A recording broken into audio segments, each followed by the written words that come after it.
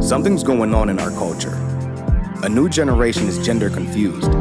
They're anxious, isolated, and looking for acceptance, searching for identity, and some are turning to the transgender movement to find it. While some celebrate the movement, others are concerned that gender-affirming care causes irreversible damage. The trans phenomenon reminds us that we're all searching for an identity, but we will never know who we are until we know whose we are. That's why Jesus came. He came to transform us so we can find our true identity in Him.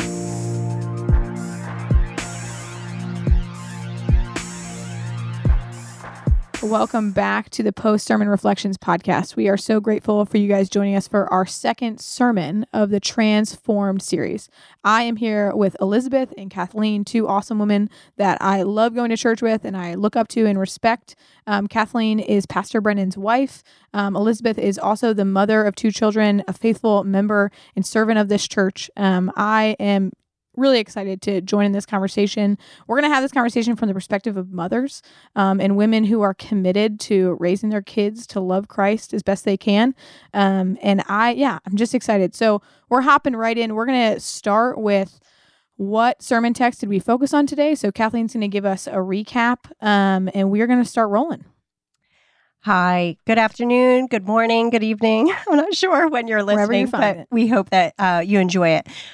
This morning, Pastor Brennan talked through a few verses in Genesis chapter 1 about starting in verse 26. Then God said, "Let us make man in our image after our likeness." And then verse 27, God created man in His own image. In the image of God, He created him, male and female, He created them. And the idea that God created male and female in His own image, and both of those manifestations of His creation are good. And He blessed them. He said, "Be fruitful, multiply," and this was all part of God's good plan. So, Yeah, we're seeing that it is God's good design, the way He made us, that there is beauty in being male and there is beauty in being female. And in the conversation of transgenderism, it's important for us to define terms and define what did God design for us and then what has sin tried to rob from all of us. And so as we're landing there, I want to hear your guys' personal takeaways. Kathleen, what is your takeaway from the sermon? My personal takeaway after hearing just the cultural influences that contribute towards the transgender movement was that as parents and as families, we do hold a lot more influence than we think we do, in that the family unit is its own culture.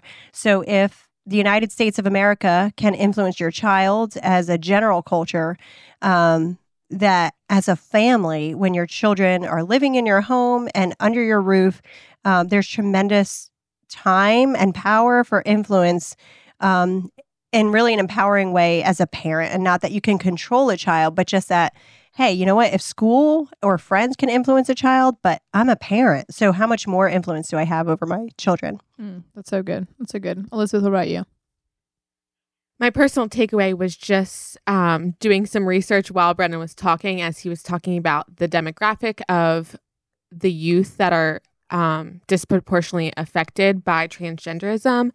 I looked up this guy, Walt Heyer, and he actually was a man who transitioned to a woman, and he lived as a woman for 8 years. He completed surgery, and then he detransitioned back, and he's written a lot on this topic. And one of the things that he argues for is that children who are open to transgenderism or go the path of trying to actually transition, they have a high frequency of what the social workers like to call ACEs, which is adverse childhood experiences. And so that can be as normalized as divorce, having an alcoholic parent, and it can be as terrible as sex abuse, bullying, all that. And that he basically makes the argument that trauma and mental health is not dealt with properly, and that people try to put a label on it with just gender dysphoria. Yeah. I thought it was so interesting what Pastor Brennan said about dysphoria, like body dysphoria. We don't acknowledge, we don't say that's true. But as soon as you put gender on it, you are allowed to prescribe yourself to a doctor, and he gives you what you want, which is, puberty blockers, sex hormones, surgery, and just the significance of that and just the age group that is being focused on with this movement. Yeah. Yeah. I think back to when I was in middle school and all the things that I did that were so crazy. And my focus was just myself, my pain, everything was internalized through my experience. And you feel lonely, you feel like you want acceptance. Yeah. And if I had the influences of social media and just the acceptance of possibly changing my identity, I would have been open to that as well. Yeah. Just this morning on the car ride to church, my children were asking me about tattoos and how old you have to be. And I'm telling them all the reasons why they're not a good idea. But it's just struck me how, oh my goodness, we're telling children you can't get a tattoo, which is really something relatively insignificant. A drop in the bucket. In terms of it's not altering your body in a way that's affecting your reproduction. And yet we're allowing these same children who aren't allowed to make a choice about getting a picture on their body, but you are allowed to make a choice about permanent damage to your organs. Yeah. Yeah. I don't want to quote Walt Heyer directly, but I'm going to, because he said, and I thought it was so timely with the sermon, the issue is not a gender misassignment at birth. The true concern is a broken core identity. And just we're treating the symptom instead of the problem. Yeah. Yeah. There was in the book Transgender that the church went through all together, they just talked about, there was one of the first gender reassignment, like huge surgical units. One of the guys that was running it, like went away from the movement. It was like, I do not believe that I am helping mental health. Like, I believe that I am just like saying yes to what the patient wants, but it's ultimately not for the patient's good. And I'm ad-libbing this pretty badly, but it's just important that we're recognizing what's happening in the midst of our culture with gender affirming care, and that Christians have to speak to gender affirming care of why is this ultimately not good? Why would we treat a girl who's struggling with anorexia, who says that she's fat, differently than we would treat a girl who's saying that she wants to be a boy and believes that she should be a boy, and calling out those discrepancies with grace, recognizing that there is great challenge for girls struggling with anorexia. There is great challenge. We don't say that to her in a mean way, but we meet her where she is and we try to reconcile her mind to the fact of the reality of her body, because that's what our culture has flipped. We're asking what's happening in our mind. We now need to change our bodies to say yes to what's happening in our mind, and that's not God's design. And we all do this to an extent. Like, we search after things that are going to make us happy. They're going through the path of puberty blockers, sex hormones, ultimately surgery. And like Pastor Brennan said, they have high rates of suicide even after transitioning, which is what was supposed to make them feel like themselves or happy or accepted within the world. Yeah. Like, we're ultimately all searching for something. And you guys can think of the stages of life that you're in right now. You're seeing some moms who are like, all they want to do is have perfect kids and be a perfect mom. And they're doing anything they can. And if their kids don't turn out well, it causes like an immense distress. It causes all this anger and all this bitterness. So we think of people who say, I'm just going to put everything into my work because like if I make my work my identity and I'm successful at this, and like I matter. And so all people are susceptible to this thought process. And it just takes a different extent because our sin nature says you need to find something inside yourself that makes you valid and real. And the blessing of Pastor Brennan's takeaway that we have to find our identity in Christ is that there's like a good answer. And so as you guys are thinking about talking to your sons and your daughters about finding their identity in Christ, what is some just like practical advice or challenges you'd have for parents? One thing that I'm constantly thinking through and discussing with other people, my children are in the public school, and I know what we're instructing at home. I know we have intentional discipleship, intentional relationship building, but I wonder at the long-term effect of the normalization that's happening over the course of the school day. So, for instance, in New Jersey, The third grade health curriculum now teaches that sex is what you're born with and gender is what you choose. So from my third graders on up this year, we opted out of health class because there were various topics like that or over sexualized topics that we didn't want taught by the schools. And I'm just regularly assessing what's happening with the normalizations in the school, and is the family culture strong enough to battle it? Where's the line, if there is one, which I believe there is, of course, and then at what point would you, have to change your school culture? So I think for us, in terms of identity in Christ and seeding those anchors in the children as they are growing, it's helping them see that what's around them is not, maybe it's normalized by culture, but this isn't normal to God. This isn't what he created. Of course, the fall happened, and so sin enters the world. And so how do we, just because other people do it, doesn't mean that it's okay with us or with God.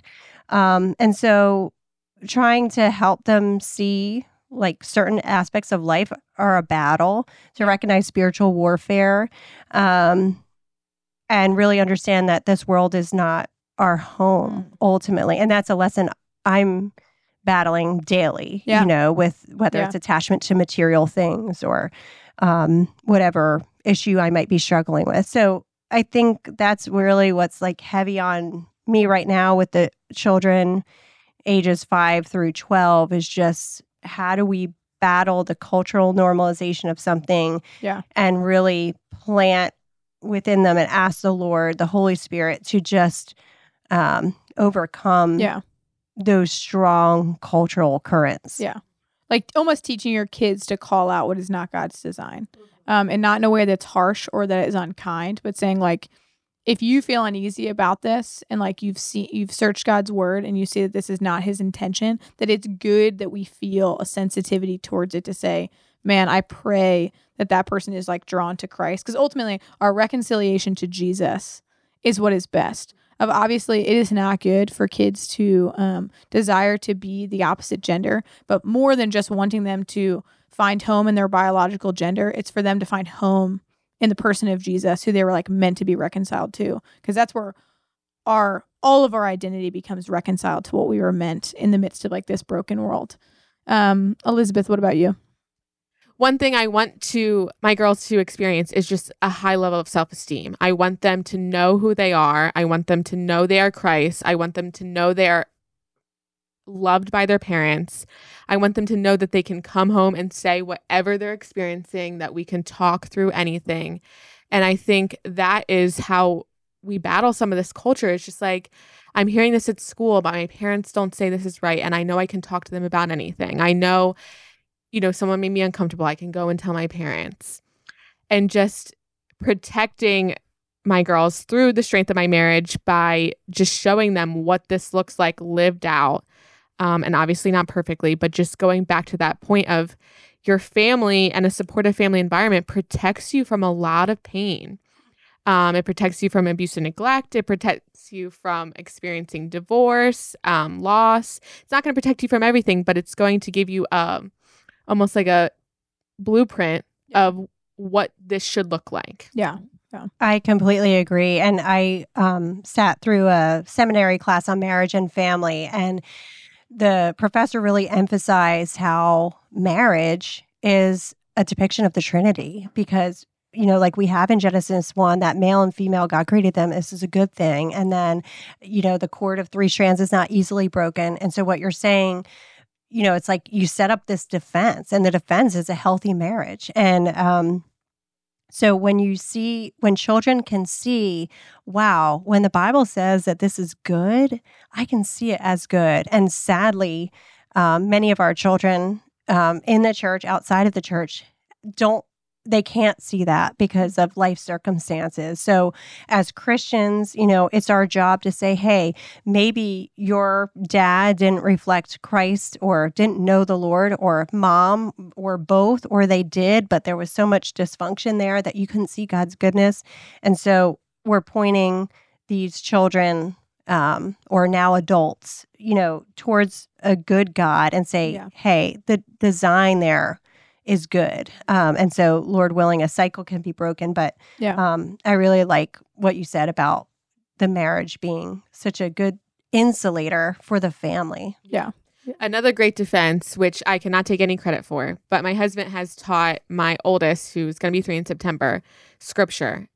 And she's reciting John 1-3. It's barely understandable, but it is so sweet what kids can know, and just teaching them that the Bible is what we look to dictate our lives, not the culture. Yeah. Yeah. And you're fighting against everything. Mm-hmm. You're fighting against the culture. You're fighting against your own sin. And so if you are here and you're like, my marriage does not feel strong, or I have had divorce, or there is always room for God's will to come into your life. There's nothing that cannot be redeemed and restored. And so please hear a call for repentance.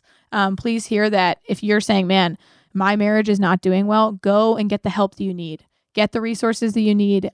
We know marriage really matters at our church. And so seek out an elder if you are struggling and you need insight, because we want you to know that we care for marriages and we want to see them growing, and we want to see families in homes where kids are being cared for because mom and dad love each other, and mom and dad are pouring into that relationship so that children can be cared for in a loving and honoring way. Yeah. For you guys, what's an encouragement that you would have for men and women who are thinking about this topic, or maybe their kids are asking questions?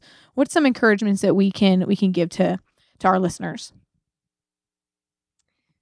One thing I would say is that we as parents have more influence than we think. We're not helpless. And of course, we know the Lord chooses his people, and that we cannot save our children, even if we want to try. It's the power of the Holy Spirit that will ultimately bring a child to salvation. But at the same time, I think I see a lot of parents acting like they can't do anything to change the situation. And it starts young. I remember walking out to a parking lot with another family, and their child was probably 2. And they were giving them the choice about whether or not to hold their hand in a parking lot. And I just think as a parent, you don't give a 2-year-old a choice whether to hold hands in the parking lot. You pick them up, you hold their hand, you put them in a stroller. I think very early on, the parenting culture has swung so far on the pendulum where it was overbearing and domineering. And now we've gone to so passive and so permissive. We're so afraid of offending our child or not having a relationship or not being their friend. And ironically, that's ruining the relationship. Yeah. And so I think just understanding that God commands, parents all throughout the Proverbs in specific ways, and that he chose you to parent the children in your care, whether that's foster children, grandchildren. If they're in your care, God has ordained that, and that you have influence, you have life experiences, positive or negative, that the Lord and the Holy Spirit can use to influence the children's lives so that, as Elizabeth said, when they walk in the door, they feel comfortable sharing something with you that might be extremely uncomfortable. Mm-hmm. I had one of my children come home this year and say one of their classmates was gay. And it was a great opportunity to talk through, okay, why are you saying that? What was said in school that makes you say that? And help equip that child to say, hey, how can we be loving and kind to this classmate while also recognizing that this is not what the Lord designed for us? Yeah, that's so good. So good. I think that's a great point. I love your emphasis on teaching your children to be kind no matter what the other students are going through, because that's really reflecting the heart of Christ towards those other students. One of the encouragements that I found during the sermon that Pastor Brennan mentioned is just getting your kids involved in the community of Christ. Like, that is so important for their growth, for their finding their identity in Christ. I can't imagine not having a strong church backing me in my parenting to have a place to also send them where they can experience the love as well. Yeah. Yeah. The statistics about children having sticky faith, which is from childhood to adulthood, it says that it takes 5 adults in a child's life to help care for them alongside of their parents, that we want a great cloud of witnesses that are pointing to the reality of who Jesus is. People that are coming alongside parents and saying, like, what your parent is saying is true because it's from God's word, and like it should be honored. And like your parents ultimately love you. In this moment, you may not feel loved by them because we know that kids are going to rebel. We know that there's a kicking against the goads that all teenagers experience. But saying like, wow, there's people who I can talk to who love Christ, who are going to point my kids back to Jesus and ultimately back to me. Of like me, I have the experience of being a person who works with children in our church, and I get to partner with parents by saying like, I'm for you, I'm for your family, and I want your kids to see you as like a primary voice in their life and say, hey, no, mom and dad, like they're right in this. Like you should honor the things that they're saying. And it's like, yeah, it's such a joy to get to see kids ask good questions. I sat out in the lobby today talking to kids about being a boy and being a girl and how God created us for his purpose, for his reason. I loved in the sermon when he talked about, I think it's Tim Keller, in like when we are looking in Genesis and God doesn't tell us why he makes male and female. There's an aspect that we're going to just trust him and trust me because I love you. And I think there is this reality of like, there are plenty of questions we have about God and his design. There are plenty of insecurities we have about the things we struggle with. And to say like, in the things that I don't understand, I'm going to obey you because I trust you. Like ultimately you have my yes and I love you.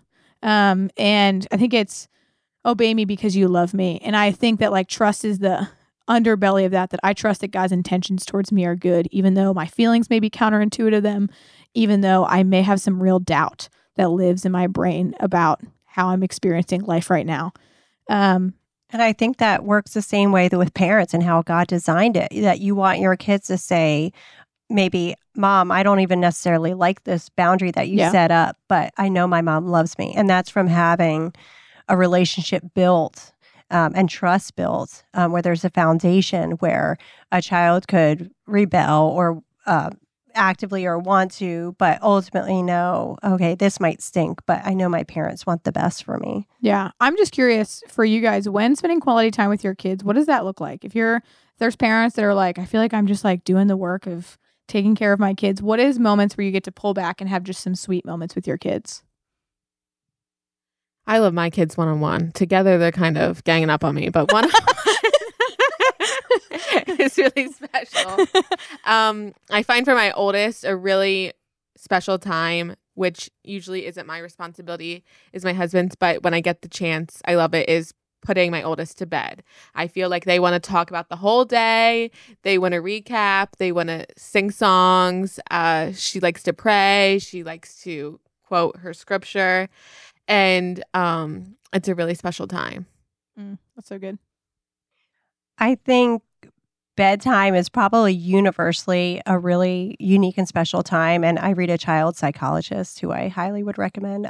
Drop the name. Dr. Kevin Lehman. We'll love it. A Christian who writes a lot of great That's parenting awesome. books. But he talks about, as parents, we need to be ready, and that he jokes that teenagers usually like talking at like 11 o'clock at night when you're ready to go to bed. But you can see it happening already as they're kids, that taking the time each night, going in with them individually and just checking in about their day and praying with them, especially if you've had a crazy day, whether it's working or spending time doing other things, to just regroup.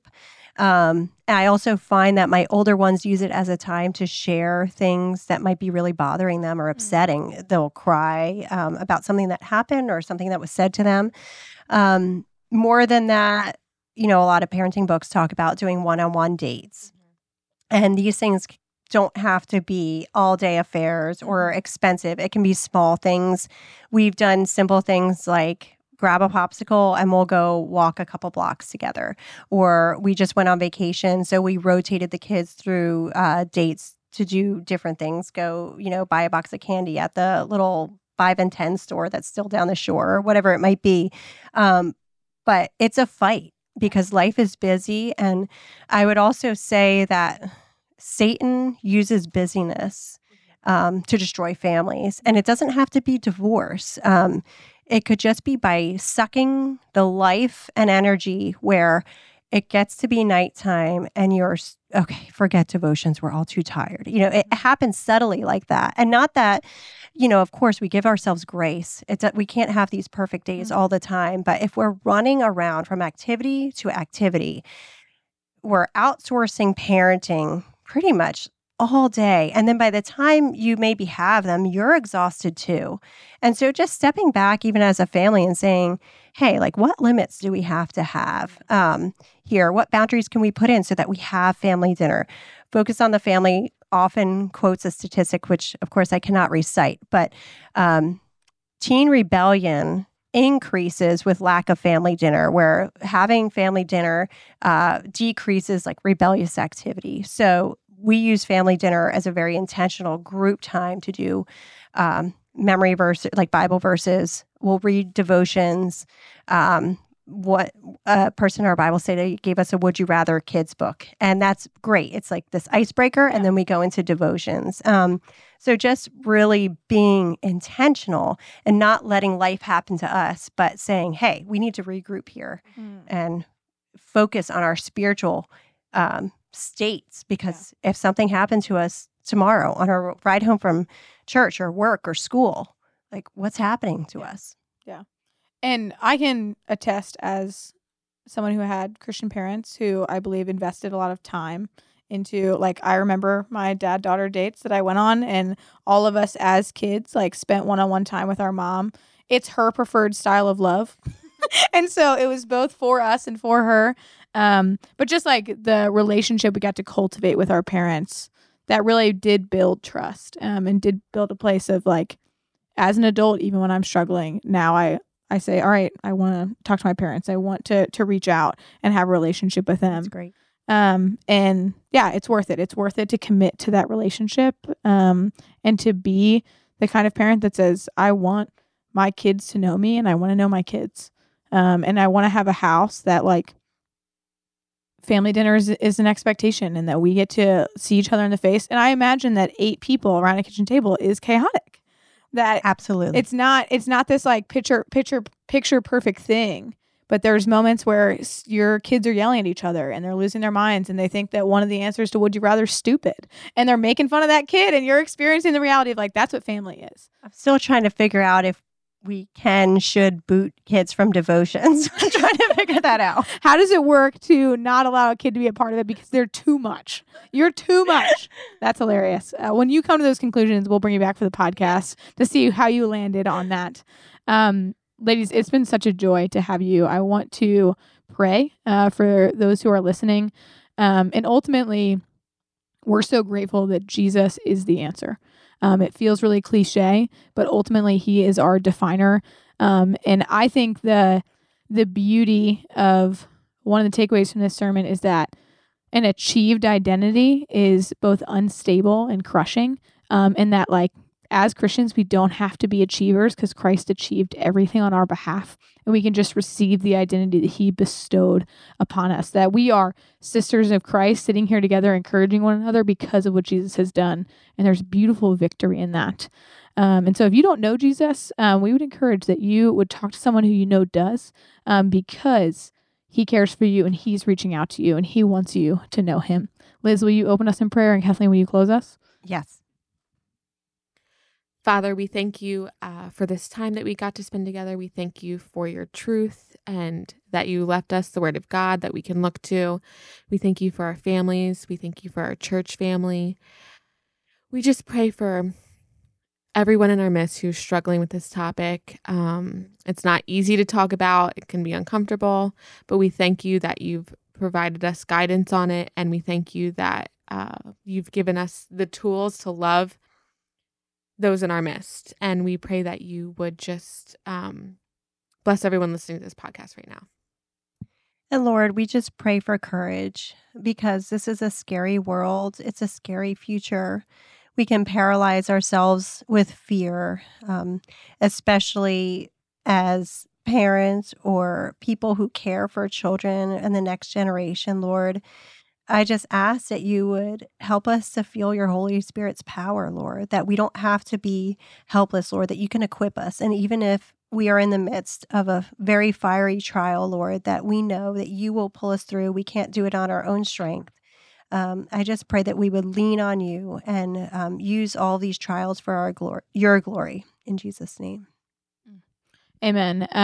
We ask that you would join us for Laura Perry's testimony, someone who experienced living as a transgender man and has detransitioned and is honoring Jesus with her life. That is on July 29th from 6 to 7:30. Thank you again for listening. We're so excited for you to hear this. Bye.